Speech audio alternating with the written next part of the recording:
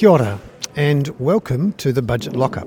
I'm Bernard Hickey, and this is my Budget 2023 special from inside the Beehive Banquet Hall, where we've been sitting for 3 hours or so with a huge set of documents. We've had a news conference from Grant Robertson, and we've had a chance to inhale the budget's details, and there's lots of them.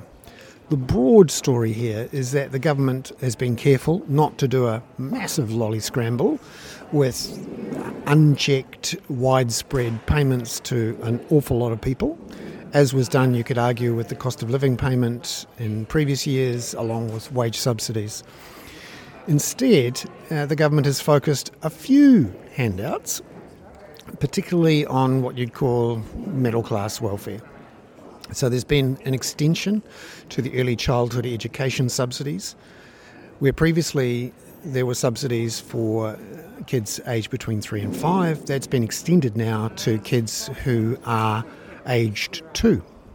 We've also got an extra bit of money for people who are on paid parental leave, and essentially it's a little top-up from the government to their KiwiSaver, a matching contribution from the government for that. Also, there's several $100 million to increase the size of the Healthy Homes program. This is where the government subsidises insulation and heat pumps and efficient lighting. Well, that's been limited to about 300,000 homes. Well, that's going to be increased by about 100,000. And the way that's done is by increasing the income threshold, essentially meaning that people who are wealthier, who have higher incomes and more valuable homes, do have access to the scheme. So that fits in the middle-class welfare category. And of course, if you want to get re-elected, you need to go for the middle-class vote. That's where the median voters are. Now, there's been a couple of good surprises in this budget, I think. Something I campaigned for earlier this year, the removal of the $5 prescription fee for pharmaceuticals. Now, this meant that upwards of 130,000 people chose not to collect their prescriptions in the 2021-22 year. They literally couldn't afford it. That meant, of course, they got sicker. Many had to go to hospital, and so the long-term real costs of the policy were much higher than the money that was raised from this. So it's going to be removed for everyone, and this is fantastic news, particularly for those people who are struggling, who haven't been able to afford the prescription fees, and that's at a cost of $618 million over 4 years, so that's great news. It does also mean that particularly those people living in provincial areas and rural areas who don't have access to the likes of Chemist Warehouse, which does a loss leader deal, you don't pay the $5 prescription fee, this will take some of the pressure off some of those smaller independent pharmacies, which is also good. Now, the other surprise, I suppose you'd call it, from the budget, was the decision to increase the trust rate to 39 cents in the dollar from 33 cents in the dollar, and to raise an extra $1.1 billion over 4 years.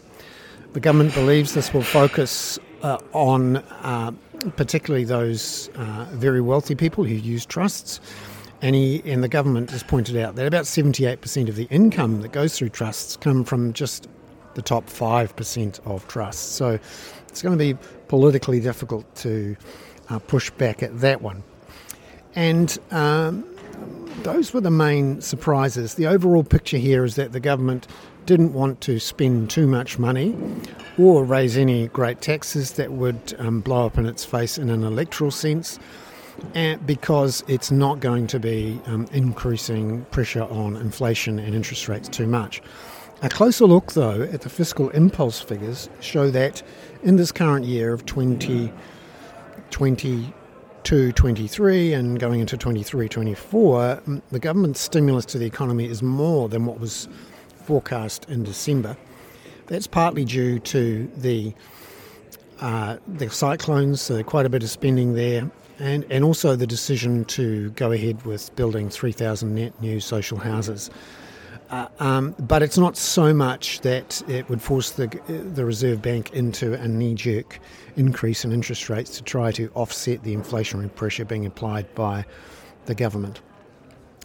And that conservative political approach means, I think, that the pressure is now on the opposition to say what it's going to do with some of the changes announced in this budget, and in particular some of the things that have been extended but only to the end of 2024, and it really forces the hand of the opposition to say whether or not they'd let them drop. And these include the extension of free school lunches to the end of 2024 at a cost of $325 million. The extension of the Healthy Homes program, and of course the extension of Kāinga Ora from mid-2024.